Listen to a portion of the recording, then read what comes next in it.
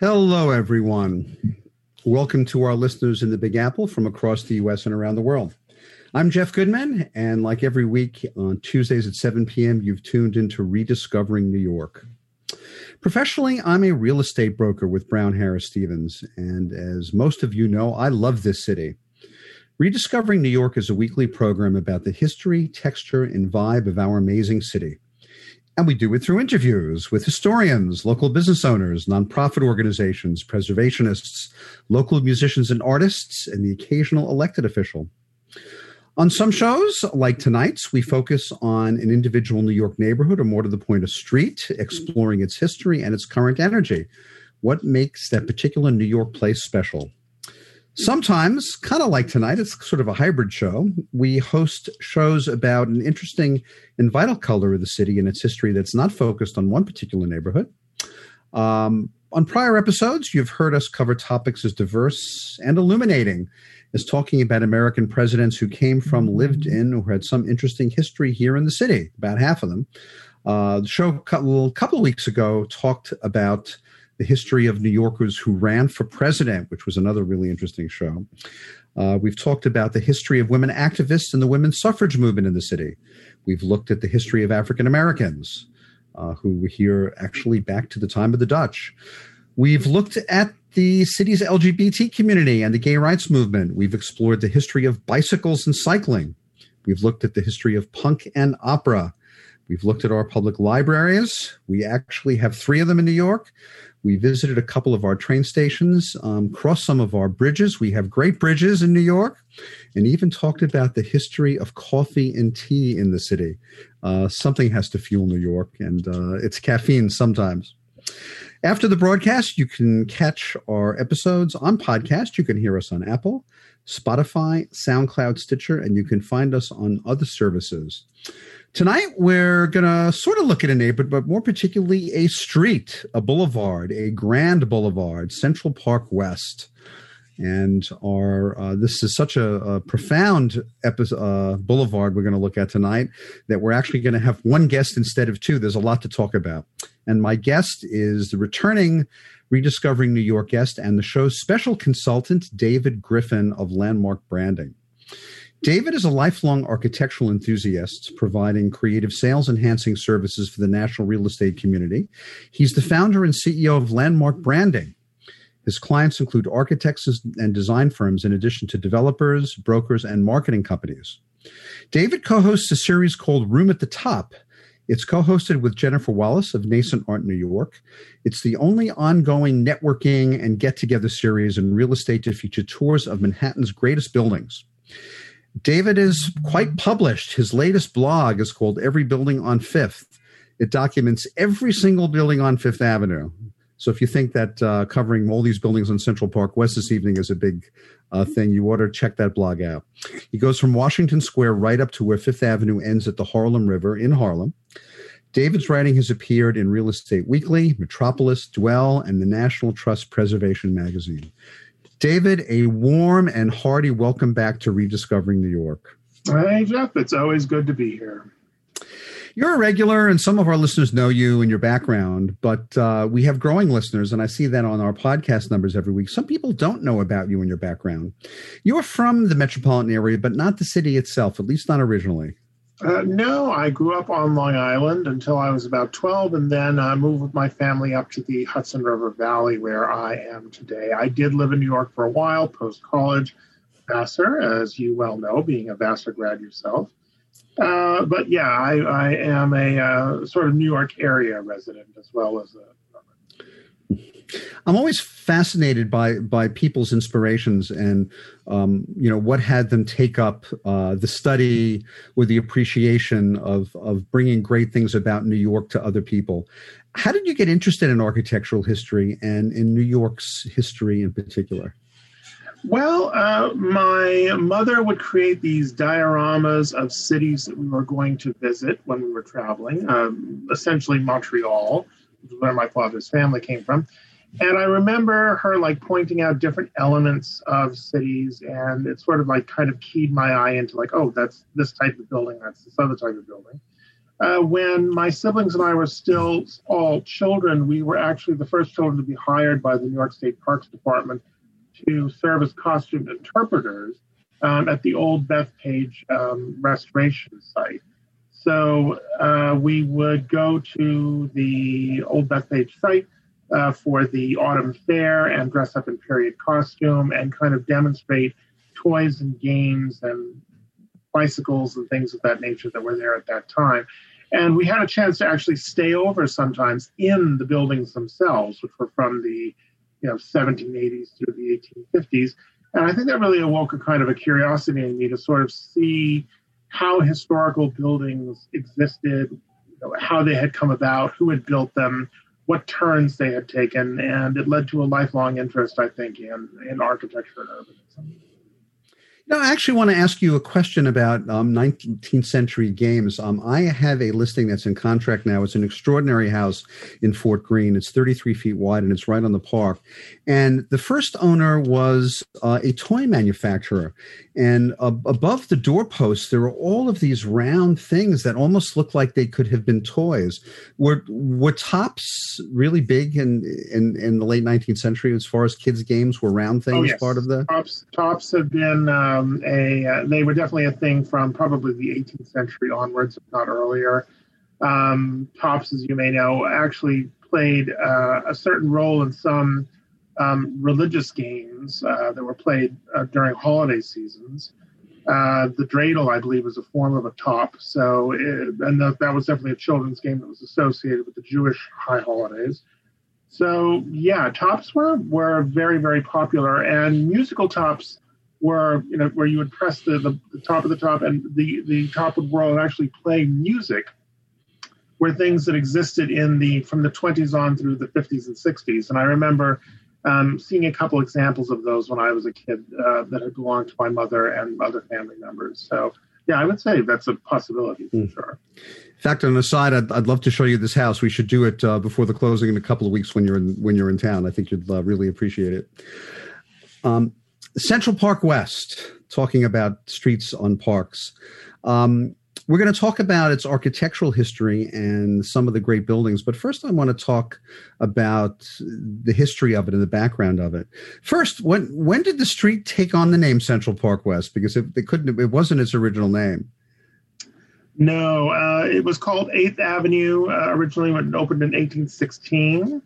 And as we began to see a wave of new development finally rendering the street address profitable in a sense, people felt 8th Avenue just wasn't dignified enough. 8th Avenue was too much sort of associated with the slaughterhouses and, kind of disreputable kind of neighborhoods that were down to the south, which, of course, now the Meatpacking District is one of the most glamorous areas in the city. But they petitioned the city council to change the name of the street, and it was changed in 1883 to Central Park West. Central Park South, Central Park North all came into sort of effect during that same time. It was meant to connote the fact that the buildings that had that address had direct frontage onto Central Park itself. Oh.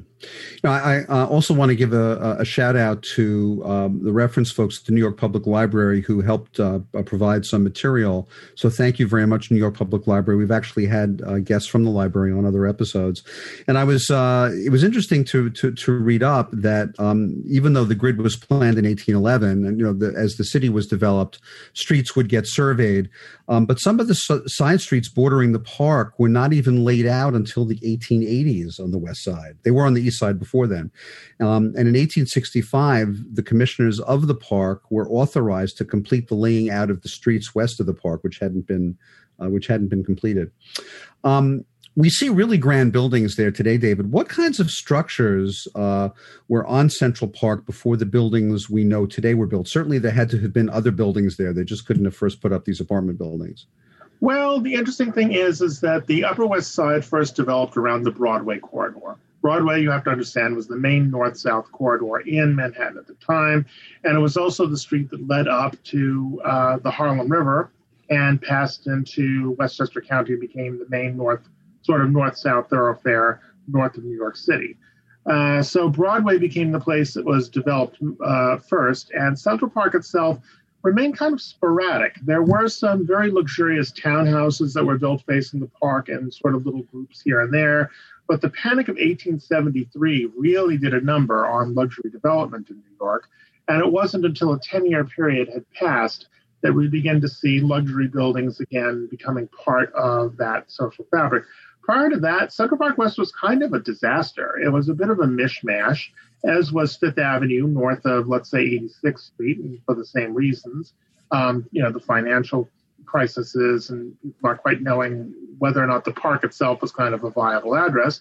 So you had things like, the little old wooden buildings that had been there before the laying out of the grid, remnants of Seneca Village, which was a free Black community. The first was sort of African-American free community in New York City.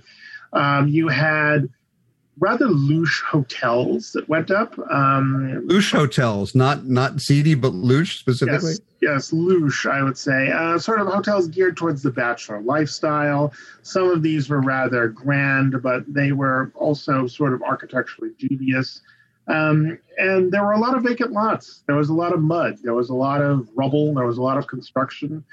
Central Park West didn't really become Central Park West until after the early 1880s. No. And in 1864, there was a horse car line that ran along 8th Avenue that went up to the 50s. It was extended to West 84th Street in 1864. That's as the park was being developed. Right. And then the horse cars were replaced by the street rail service in the 1880s that went up to 125th Street. Of course, we have the I&D subway that was built, but that was built in the 20s. And the construction of the 9th Avenue L in the 1800s, this is before the subway was built on Broadway, added to the attractiveness of the area and also fired up the land speculation, including one block east of Central Park. That was a big part of and actually the Panic, I think actually the L train was built after the Panic of 1873. It wasn't opened until after that. How was development stimulated along Central Park West? Well, I think one of the bellwethers for that came with a kind of a reemergence of sort of a more solid consumer base in the early 1880s. People felt that they'd weathered the kind of financial storm. And then you had the development of the very first luxury apartment buildings. And of course, the very first one of those on Central Park West, although not the first one in the entire city, was the Dakota, which arrives around 1880 to 1884. That's when they built it.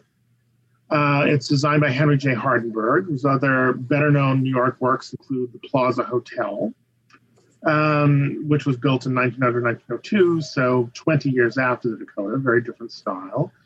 The building is interesting for being built of laid masonry, and what that means is that it is a self-supporting structure. There isn't a steel skeleton in it, which is even though rolled steel had come out like from the 1850s. Why didn't they use steel? Why did they only do it on masonry? There are a couple theories about that. One was that the people involved in terms of the developers and the architect himself were masons. They were leery of the idea of the steel skeleton. They felt that was not masonry. It wasn't architecture. It wasn't really building. But the other thing is that they wanted people to feel that this was a building that was well constructed all the way down to the foundation. This is a building that actually, an architect once said, this building has an estimated lifetime of 600 years before it's going to need any kind of repairs at all. And I think that they overbuilt in a way to kind of prove that they were bringing a kind of new standard of building to the area. And that might be another part of it. But yeah, the Mason connection is also potentially a reason why they did not opt for a steel skeleton. There are some buildings in New York City, not very many of them, that are sort of proto-skyscrapers, as the Dakota is. The Dakota is 12 stories tall. It is an elevator building. It is not a building that you can get to the top of by walking up the stairs. So it is actually an early skyscraper, which most people don't realize. But some of the other early skyscrapers do involve masonry construction because the client or the architect or the engineer made that decision and said, no, this is the safest way to go. Steel construction, still something we're not completely married to. I think it is the only laid masonry building in Central Park West, and it's one of the very few laid masonry buildings after the 1880s period that is of this height. There's only two others that I could think of in all of New York, but it's an interesting fact about the Dakota. The other luxury apartment buildings that were built on Central Park West couldn't be built until electricity lines were laid out in 1896. So the question is, well, how did the Dakota do it? The answer is that they generated their own power for their elevators. Yes, they were. They were a fully self-contained unit, and I think that standard of kind of self-containment also made it attractive to wealthy tenants. I mean, this was the first building, not exactly the first building, but the first entirely new building in a new neighborhood to really go after kind of the upper class market, and they won them over. Interesting thing about the Dakota. Actually, David, we're going to take a short break, and when we come back, we're going to continue our conversation about Central Park West and also about the Dakota. We have to talk more about that incredible building. We'll be back in a moment. You're listening to Talk Radio NYC at www.talkradio.nyc. Now broadcasting 24 hours a day.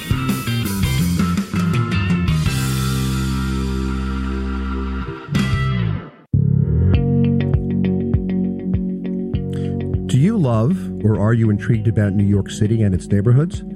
I'm Jeff Goodman, host of Rediscovering New York, a weekly show that showcases New York's history and its extraordinary neighborhoods. Every Tuesday live at 7 p.m., we focus on a particular neighborhood and explore its history, its vibe, its feel, and its energy. Tune in live every Tuesday at 7 p.m. on talkradio.nyc. Hey, all you listeners, looking to boost your business? Why not advertise on Talk Radio NYC with very reasonable rates? Interested? Simply send us a message on our website, talkradio.nyc.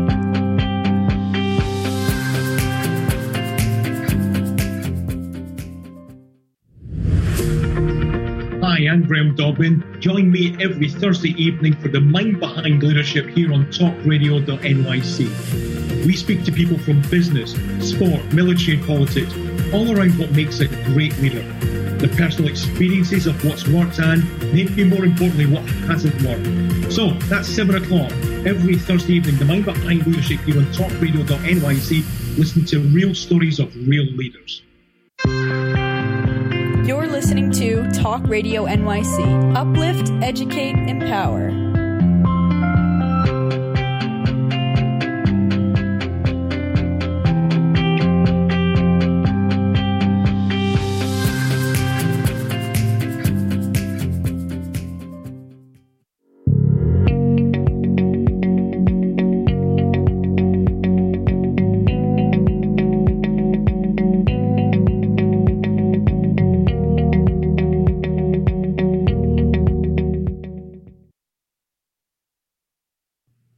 We're back, and you're back to Rediscovering New York and the special episode about one of the grandest boulevards in all of New York, the famous Central Park West. My guest for the entire show is the famous David Griffin. David is the CEO and founder of Landmark Branding. We'll talk a little about Landmark Branding after the next break. We were in the middle of talking about the Dakota before I so rudely took us off the air for a minute and a half for some messages. What's the architectural style of the Dakota, and what makes it truly special in terms of how it looks from the outside? Well, the Dakota is interesting in that it is one of the very, very few buildings in New York City, and I would say in the United States, that really kind of follows what was called a German Renaissance look. It's based after the kind of Gothic that was associated with town halls, and not only in Germany, but in the northern part of Europe during the, 16th through early 18th century. And there was one sort of a critic who, when he first viewed it, said, "Oh, yes, beer baron revival," is what he called it. So it wasn't always complimented. We do think of it as a handsome building, and I think it is one. It's got some great details. It has a dry moat around it. It has details that show Hercules kind of in his lion's robe around the dry moat.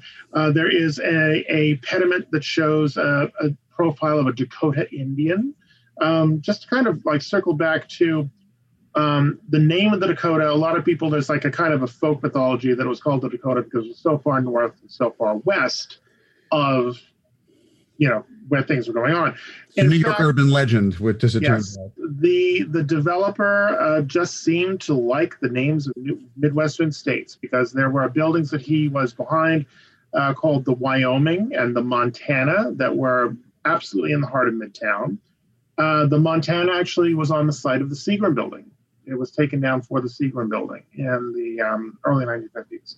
I recall that there's a Wyoming on East 3rd Street in the East Village. There might be more than one. There was definitely a fad for it because people were very interested in the opening up of the plains during that time period. You have to understand that this was kind of an interesting kind of era of westward expansion, and people were interested in kind of claiming those names for themselves as sort of a symbolic way of representing the new forces of American capitalism and politics.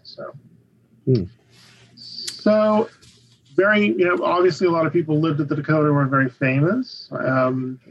Most infamously, I suppose, John Lennon, who was unfortunately murdered outside of the building's entrance. His widow, who's the artist Yoko Ono, still lives in the building. Other tenants have included Lauren Bacall, Rudolph Nureyev, Roberta Flack, Judy Garland, Rosemary Clooney, Lillian Gish, Joe Namath, and Leonard Bernstein, the conductor.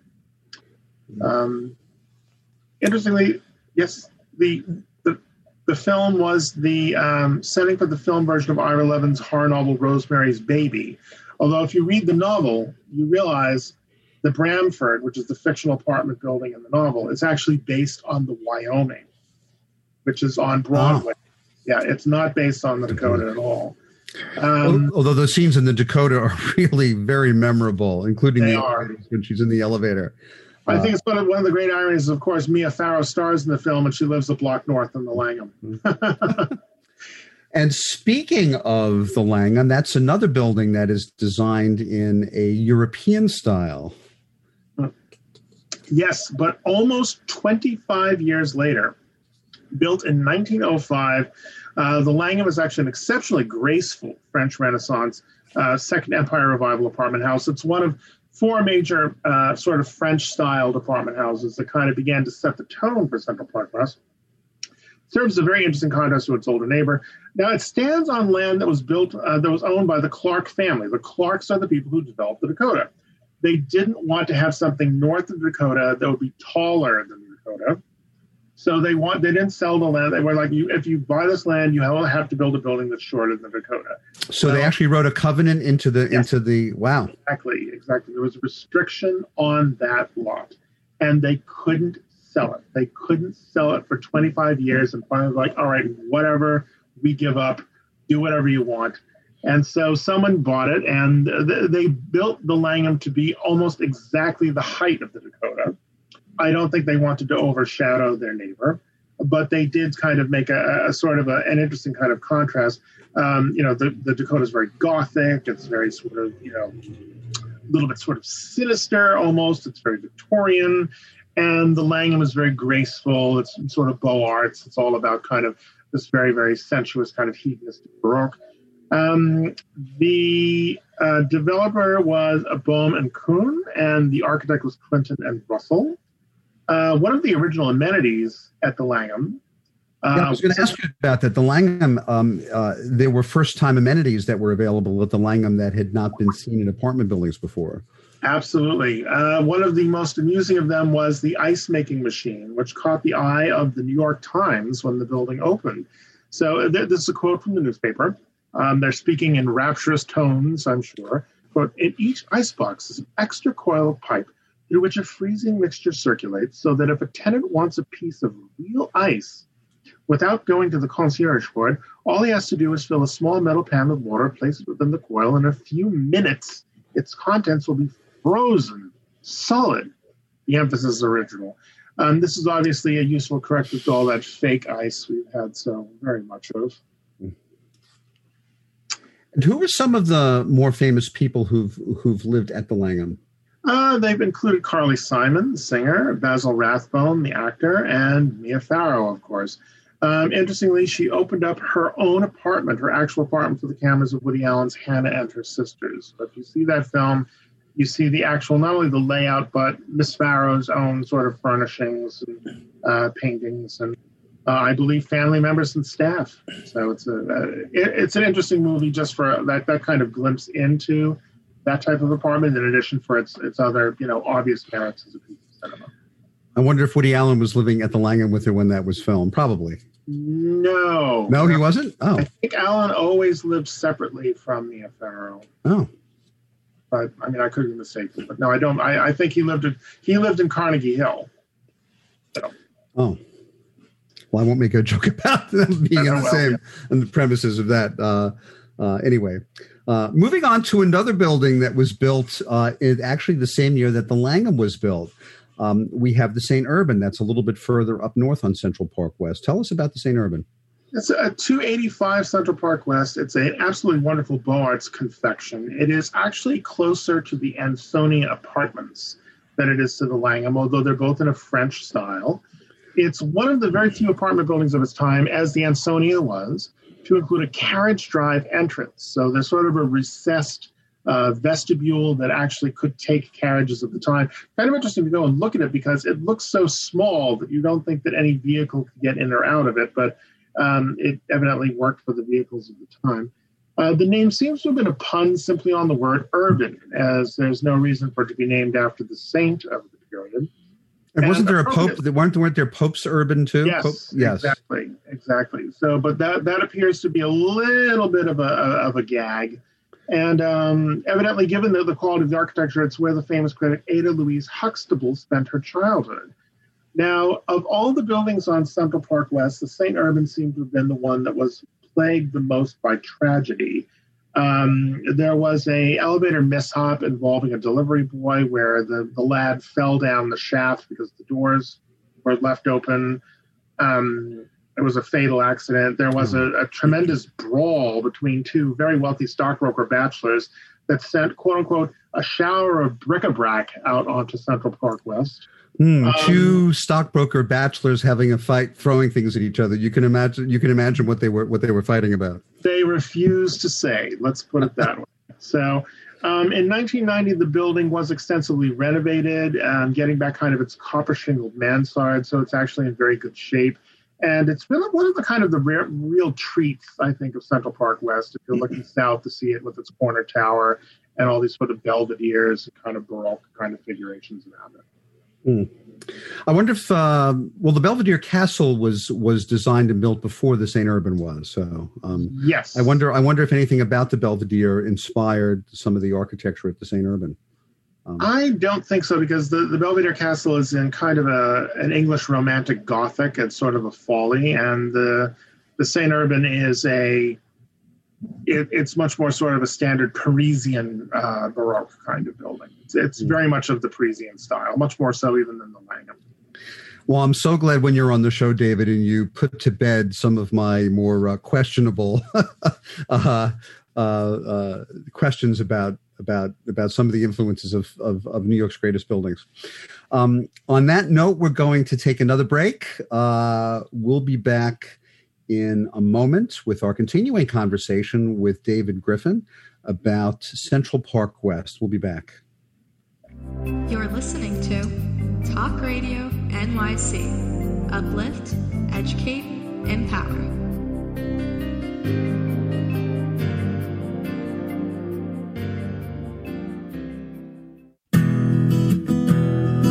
Are you interested in having a better relationship with yourself, others, and God? Greetings. I'm your host, Dr. George Andow, for the show A Journey Through into Awareness. On my show, we journey into the awareness that the mind of God is the true seat of our personal consciousness. We join together each Monday at 7 p.m., so tune in on Talk Radio NYC. Are you a conscious co-creator? Are you on a quest to raise your vibration and your consciousness? I'm Sam Leibowitz, your conscious consultant, and on my show, The Conscious Consultant Hour, Awakening Humanity, we will touch upon all these topics and more. Listen live at our new time on Thursdays at 12 noon Eastern Time. That's The Conscious Consultant Hour, Awakening Humanity, Thursdays 12 noon on talkradio.nyc.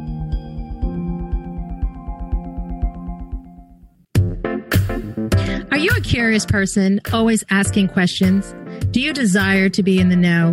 Then join me, Antonia, host of So Now You Know, Thursdays at 5 p.m. at talkradio.nyc. Listen in as I attempt to satisfy that curiosity. I will be talking with amazing, everyday people. Join the fun. So Now You Know on Thursdays at 5 p.m. at talkradio.nyc. You're listening to Talk Radio NYC at www.talkradio.nyc. Now broadcasting 24 hours a day.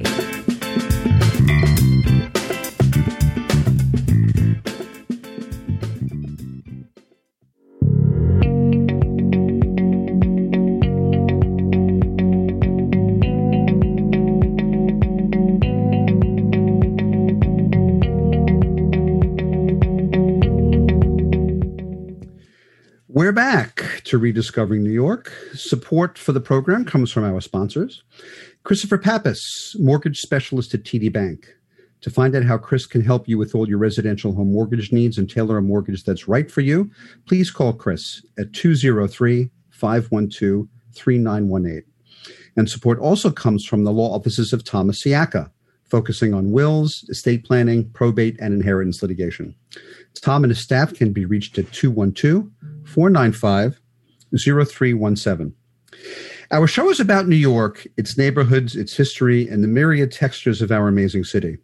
There's another great show on the air about New York, and specifically about the business of real estate. It's called Good Morning New York with Vince Rocco, my friend and colleague at Brown Harris. Vince's show airs live on Tuesday mornings at 9 a.m. on voiceamerica.com and also on podcast. You can like the show on Facebook. It's called Rediscovering New York with Jeff Goodman. And you can follow me on Instagram and Twitter. My handle's there at Jeff Goodman NYC. If you have comments or questions, or if you'd like to get on our mailing list, please email me, jeff@rediscoveringnewyork.nyc.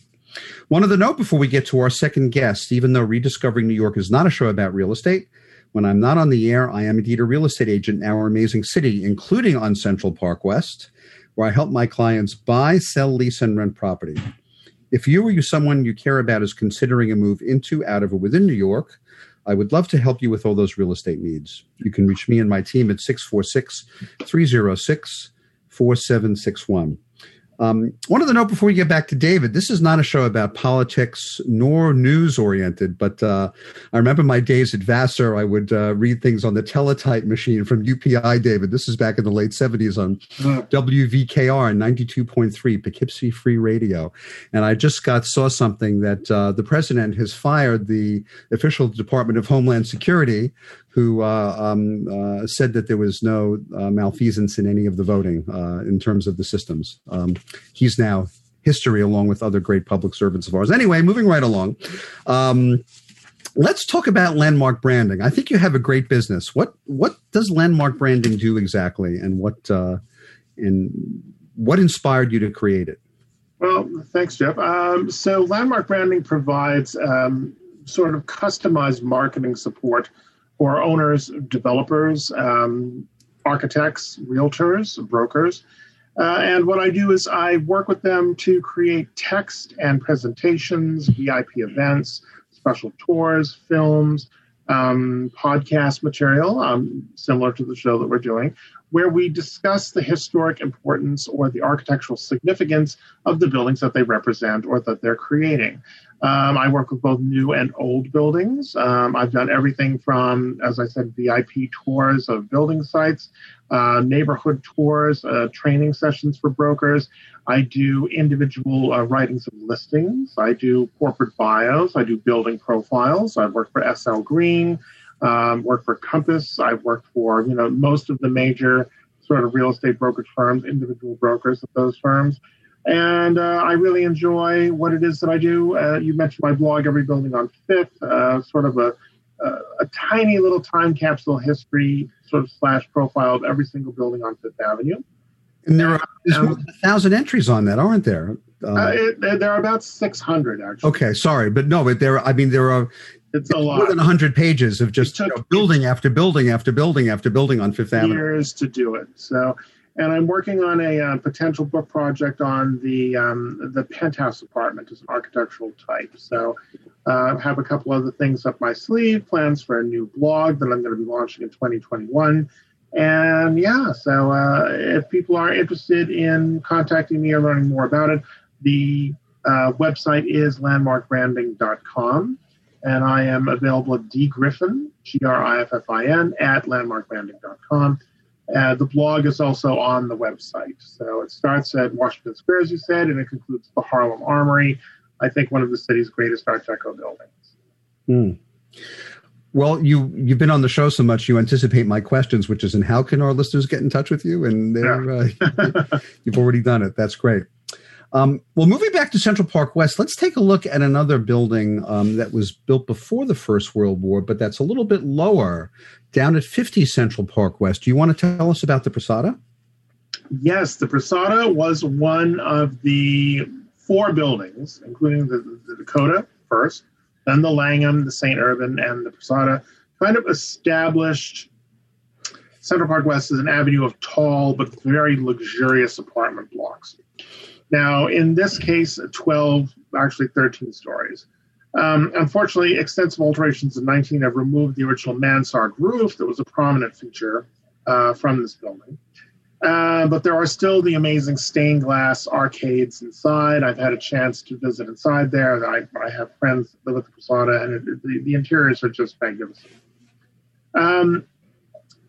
Edna Ferber, who is a playwright and journalist who I think is kind of maybe a little bit faded from popular view in terms of name recognition, was a tenant of the Prasada.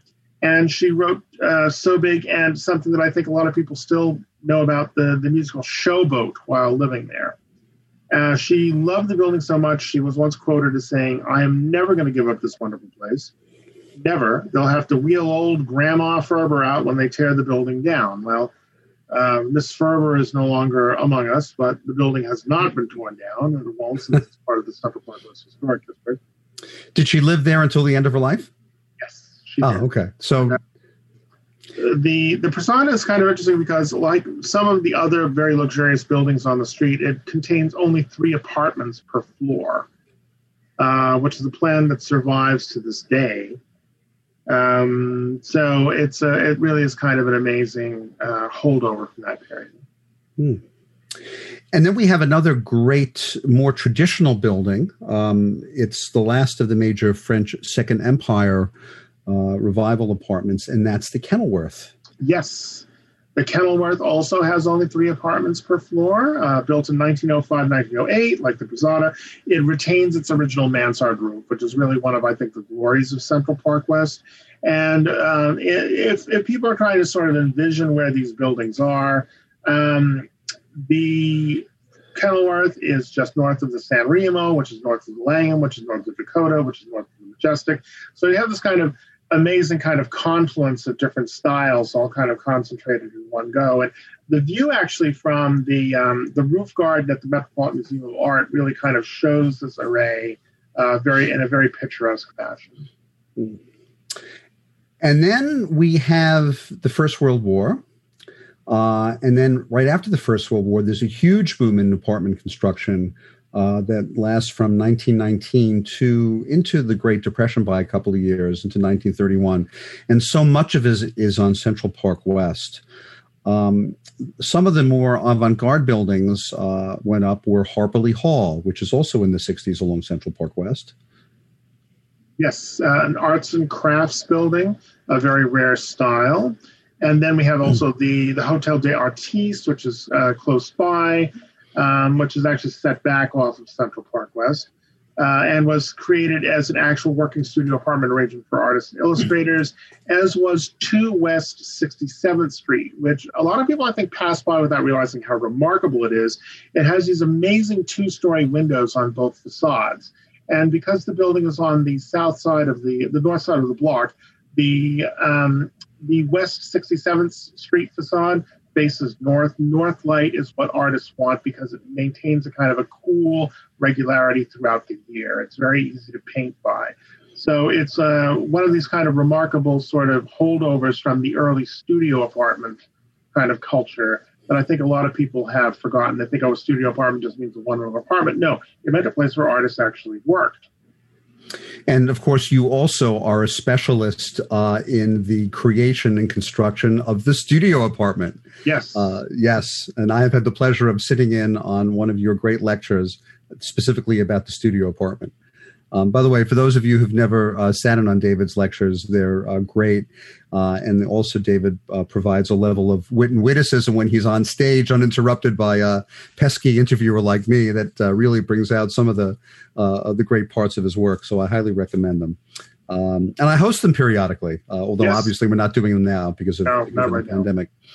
And after those buildings went up, we have the period of Art Deco that ushered in a new period of construction, not just on Central Park West, but the whole city. But there are some extraordinary apartment buildings that went up on Central Park West. There are so many. Just to go through it very, very kind of quickly, one of the things that happened was that there was a new zoning regulation that was known as the Multiple Dwelling Act. And in the Multiple Dwelling Act, buildings were permitted to rise to heights that they otherwise would not have been if you separated the building out into 2 towers. That is why 4 of the major buildings, actually 5 if you count the Beresford, are buildings that rise up to towers. And these are the tallest buildings on Central Park West. The first one of them is the San Remo, very flamboyant, kind of Spanish Baroque architecture, 27 stories tall. Building's tenants have included Steven Spielberg, Glenn Close, Tony Randall, Diane Keaton, Tiger Woods, Dustin Hoffman, and Rita Hayworth and Hedy Lamarr back in the day. Who designed the San Remo? Who was the architect? San Remo was designed by Emery Roth, who did many of the most luxurious and kind of more fantastical buildings on the Upper West Side. I actually have a listing on the Upper West Side in an Emery Roth building. It's not a grand apartment. It's a 243 West End Avenue. It's small, but it's, yes. Actually, well, all of Roth's buildings have this kind of suave character that is really very redolent of the time. They're really sort of the cream of the crop on the Upper West Side. Then you have 3 other subsequent Twin Tower buildings, all of which rose to 30 stories. These are gigantic buildings. They're really large for the time period. They're true skyscrapers. The Century, the Majestic, and the Eldorado. Century and the Majestic were developed by Erwin S. Channon and the French architect Jacques Delamere. They're extremely abstracted. They have almost no ornament whatsoever, and they rise up in masses that suggest the drawings by the great Hugh Ferris in his Metropolis of Tomorrow monograph. The Majestic was notorious for a while as the seat of organized crime families. There was actually a shootout that took place in an elevator. There was an attempted assassination attempt. The Century, on the other hand, replaced the magnificent but acoustically deficient Century Opera House, which was hobbled with debt, one of the lost masterpieces of Career and Hastings. But thank goodness we got a good building out of it in the Century. It really is a very handsome tower. Then north of that, the Eldorado, the third of the 30-story twin-towered structures, much more fantastic in appearance. Metal finials have been described as Flash Gordon, and an aesthetic sometimes categorized as zigzag. It rises to a height of 30 stories, as I said. Only one of the towers, though, is inhabitable at that height. The other conceals a water tower. And even for people who have not been to New York, they will recognize that building because it was featured in... not Ghostbusters. That's 55 Central Park West. Okay, sorry. Again, misinformation coming from the interviewer here. Okay. No, the twin-towered one, the Eldorado, is actually the north side of the park, and it is visible from the roof garden at Metropolitan Museum of Art. But tenants have included Ron Howard, Faye Dunaway, Michael J. Fox, Bono, Bruce Willis, and Carrie Fisher. The name of the building is derived from the hotel that once stood on the site.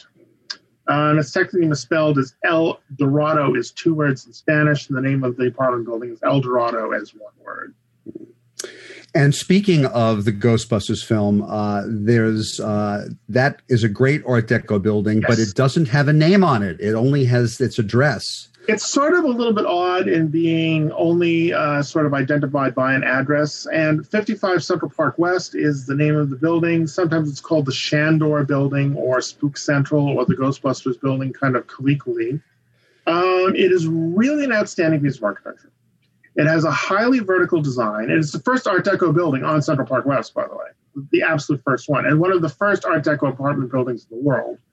It incorporates a shift in brick color from dark plum at the base to wheat gold at the top, thus creating the effect that the building is rising into a shaft of sunlight. This is an architectural trick that some architects employed during this time period.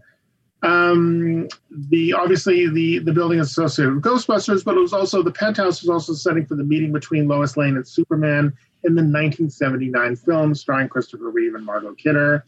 The penthouse was owned by Calvin Klein, and other tenants involved included Donna Karan and Ginger Rogers back in the day.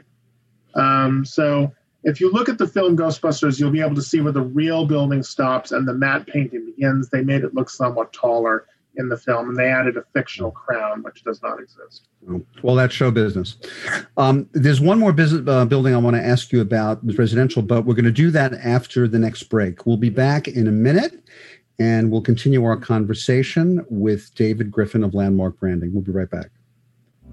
You're listening to Talk Radio NYC. Uplift, educate, empower.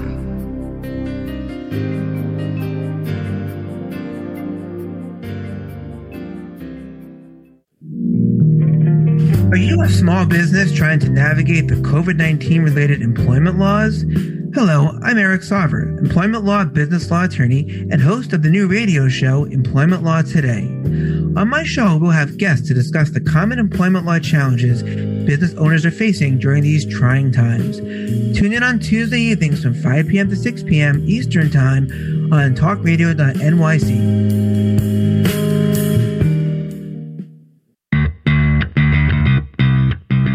Are you a business owner? Do you want to be a business owner? Do you work with business owners? Hi, I'm Stephen Fry, your small and medium-sized business or SMB guy, and I'm the host of the new show, Always Friday. While I love to have fun on my show, we take those Friday feelings of freedom and clarity to discuss popular topics on the minds of SMBs today. Please join me and my various special guests on Friday at 11 a.m. on talkradio.nyc.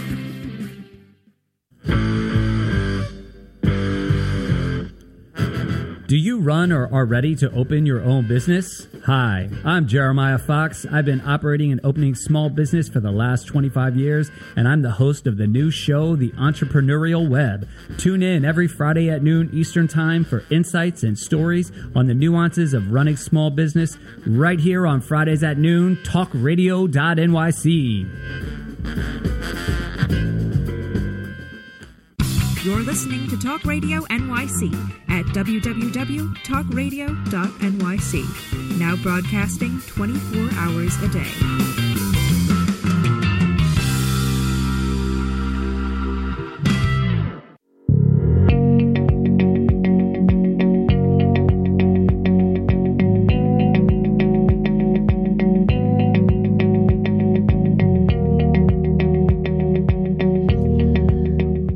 We're back, coming around the bend on this special program about Central Park West. My guest is the show's special consultant, David Griffin, who's also the founder and CEO of Landmark Branding. David, I want to spend the rest of our time talking about the public buildings on Central Park West, but there's one building that we haven't talked about yet, and that's the Beresford. And not to be outdone, unlike its four sort of friends, it's not twin-towered, but actually triple-towered. Yes. The Beresford is not the tallest of Central Park West buildings. It's only 23 floors, but it is actually the largest building on Central Park West, other than the Museum of Natural History, by volume. It's also by Emery Roth. It's unique, as you said, for having three towers. Each is capped by this sort of vast Georgian Belvedere. It's the only building on Central Park West to face two different parks, Central Park to the east and Theodore Roosevelt Park, which holds the Museum of Natural History to the south. Helen Gurley Brown, Diana Ross, Jerry Seinfeld, and Isaac Stern have all lived at the Beresford. And the building was the partial inspiration for the fictional American Gardens building in the Bret Easton Ellis novel and subsequent film American Psycho. Mm. Well, and quite a building it is. And my office is on 79th Street and frequently pass that incredible building. And for those who haven't been in it, it's also quite something. It's a block long. Oh, it's magnificent. It is. Classic New York. Let's talk about the public buildings. We have the Society of Ethical Culture. Yes, designed by Robert D. Cohn in 1905. It's an extremely understated and rare example of Art Nouveau in New York City. Art Nouveau never really took off to the extent that Art Deco did. The philanthropic organization is a religion centered on ethics rather than theology. Their mission is to encourage respect for humanity and nature and to create a better world. The building itself kind of respects a kind of new take on things. It's part very much of a culture in the early 1900s. The building was built in 1905 that was trying to kind of reinvent ethical and moral reasons for kind of continuing culture. There was a lawsuit against the society, unfortunately, when they sought to kind of sell the building. And the court said, no, this is an historic district and you can't just capitalize on the fact that you happen to be where you are. But they have kind of reconciled themselves, I think very much so, to their location. And from 2001, they have begun a slow process of restoration. They host a series of lectures and public programming there. I definitely recommend people check it out. The architecture is very understated, but it's extraordinary nonetheless. Yes, I've actually been to lectures at the Society. Let's talk about another famous religious institution along Central Park West, the First Church of Christ Scientist. Yes, something historian Christopher Gray called one of the city's most sumptuous churches. It's one of those things that I wonder why it isn't more famous than it is, because it is such a kind of magnificent, kind of really dramatic, really muscular kind of neoclassical building. It's this kind of monumental configuration of very abstract French and English prototypes, and it has a very unique obelisk-like spire, like an Egyptian kind of chimney, as one critic put it. The grand scale is notable. The spectacular interior has unfortunately been largely removed, however, as the building was planned for condo conversion. This project has been halted. The building itself is currently empty, and they're looking at ways to kind of move forward, I think, with something more creative for it. And we have a very famous synagogue that's on Central Park West that actually houses North America's oldest Jewish congregation.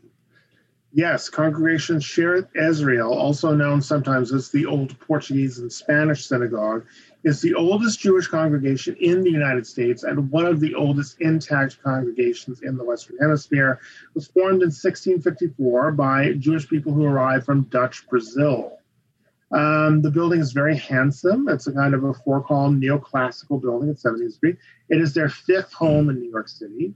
The building was first constructed in 1897, then renovated extensively in 1921, giving it its current, much more suave appearance. I was very lucky to have gone on a tour of it about a year ago. I had never been, I'm Jewish and I go to religious services in different synagogues from time to time. And I was mesmerized by the interior. It's spectacular is not the word. It's solemn, but it's beautiful, and it's done in the Sephardic way. With there's not a platform in the front of the sanctuary; it's in the middle of the sanctuary. And I haven't had a chance to see the interior myself yet, but I've heard it's absolutely spectacular, like even more beautiful than the exterior. Yes, and in one of in the side chapel, we call it a Beit HaMidrash, which technically means a house of learning, but it's like the small shul in the shul. They actually, it's very much designed like in revolutionary times in terms of its layout, and they actually have artifacts in the small chapel that date from the sanctuary that they had in New York around the time of the Revolution. We also have the oldest museum dedicated to the history, not just of New York, but anywhere in the United States, and that's on Central Park West. Yes, it is the oldest city museum in the world and the city's first museum, the New York Historical Society, which was founded in 1804. It predates the historical societies of both London and Paris and any other city in the world. Its collections of historic artifacts and works of art contain more than 1 million works. In terms of actual objects, it is the third largest museum in New York City and one of the largest museums in the United States. More than 3 million books, maps, documents, manuscripts, prints, photographs, drawings, incredible collections, far-ranging materials relating to the founding and early history of the nation, first documentary evidence of the phrase United States of America, one of the best collections of 18th century newspapers in the United States, outstanding collection of materials documenting slavery and Reconstruction, Civil War, Ulysses S. Grant, his terms of surrender for Robert E. Lee are part of the collection. Amazing paintings, decorative arts, photographs. The list just goes on and on. It's an incredibly broad range of materials relating to the history of the city. The building was designed by the firm of York and Sawyer, who are also responsible for the magnificent Apple Bank building at Broadway and West 73rd Street. New York Historical Society, much more subdued, but still really kind of a major kind of work of very, very late Beaux Arts infused neoclassicism. Yes. Well, like in all shows, David, we're almost out of time and can keep talking about it. But in the minute or so we have left, let's talk about one of my favorite museums in the city, and that's the Museum of Natural History. Yes. The New York Natural History Museum is probably the most famous such museum in the country. It is the largest in the country. It is one of the largest in the world. The museum complex comprises 26 interconnected buildings, housing 45 permanent exhibition halls, in addition to the planetarium and the library. It contains over 34 million specimens of plants, animals, fossils, minerals, rocks, meteorites, human remains, human cultural artifacts, and ancient art, as well as specialized collections for frozen tissue, genomic, astrophysical data, only of which a small fraction can be displayed at any given time. Even though the building is so vast, it actually covers acres and acres and acres of space. The building is a combination of Romanesque revival and neoclassical components, includes the modern planetarium, as well as the original building by Calvert Vaux, subsumed into additions by J. Cleveland Cady, and a neoclassical Theodore Roosevelt monument by John Russell Pope. Speaking of architecture, a bit of a personal connection. A wonderful friend of mine, who sadly is no longer with us, was an architect. His name was Frederick Bookhart. Fred redesigned the lobby in the 1980s, and he also designed the Hall of Minerals and Gems. It was done in the 70s. And wow. That's quite something. New concepts. Well, David, we're out of time, and the hour seems to have gone by so fast. I know. I really appreciate you coming on the show and not just being a guest on a two guest show, but coming with your expertise and taking up the whole hour with things that we could have talked about for another hour. We could have talked for hours and hours about this incredible boulevard. Anybody who goes to New York City and doesn't spend some time, I think taking just a long leisurely walk from Columbus Circle up to the Natural Museum History, they're doing themselves a disfavor. The good stuff sometimes is on the west side. And I know I'm driving my engineer crazy by going over probably 90 seconds on this, but he also lives on Central Park West. So there you go, Sam. Anyway, we've just finished this week's journey to Central Park West. If you have comments or questions about the show, if you'd like to get on our mailing list, please email me, jeff@rediscoveringnewyork.nyc. You can like us on Facebook and also follow me on Instagram and Twitter. My handle's there at Jeff Goodman NYC. I'd like to thank our sponsors again, Chris Pappas, mortgage banker at TD Bank, and the law offices of Tom Siaka, focusing on wills, estate planning, probate, and inheritance litigation. One more thing before we sign off. I'm Jeff Goodman, a real estate agent at Brown Harris Stevens in New York City. And whether you're selling, buying, leasing, or renting, my team and I provide the best service and expertise in New York City real estate. To help you with your real estate needs, you can reach us at 646-306-4761. Our producer is Ralph Sturio. Our engineer this evening is the great Sam Leibowitz. Our special consultant is our guest tonight, David Griffin of Landmark Branding. Thanks for listening. We'll see you next time. Thanks a lot. You're listening to Talk Radio NYC at www.talkradio.nyc. Now broadcasting 24 hours a day.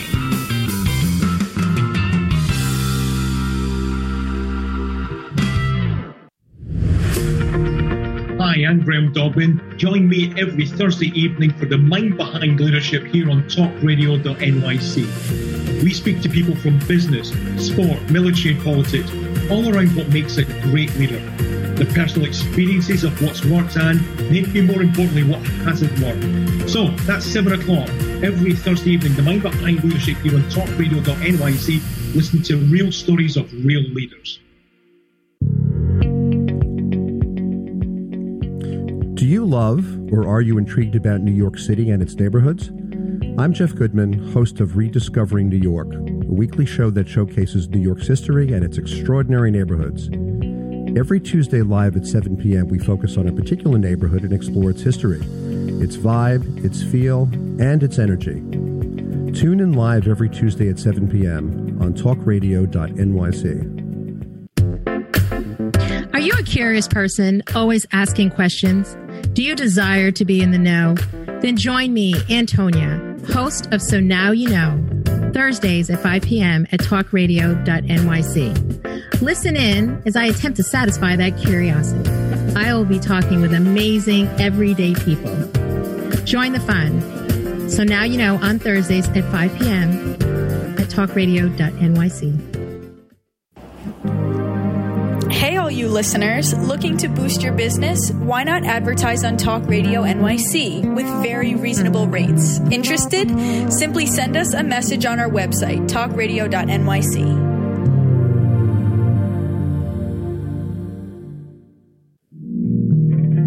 Are you a small business trying to navigate the COVID-19 related employment laws? Hello, I'm Eric Sauver, employment law business law attorney and host of the new radio show, Employment Law Today. On my show, we'll have guests to discuss the common employment law challenges business owners are facing during these trying times. Tune in on Tuesday evenings from 5 p.m. to 6 p.m. Eastern Time on talkradio.nyc.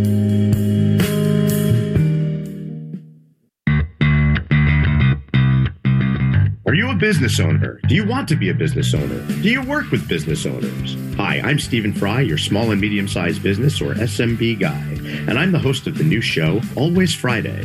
While I love to have fun on my show, we take those Friday feelings of freedom and clarity to discuss popular topics on the minds of SMBs today. Please join me and my various special guests on Friday at 11 a.m. on talkradio.nyc. You're listening to Talk Radio NYC. Uplift, educate, empower.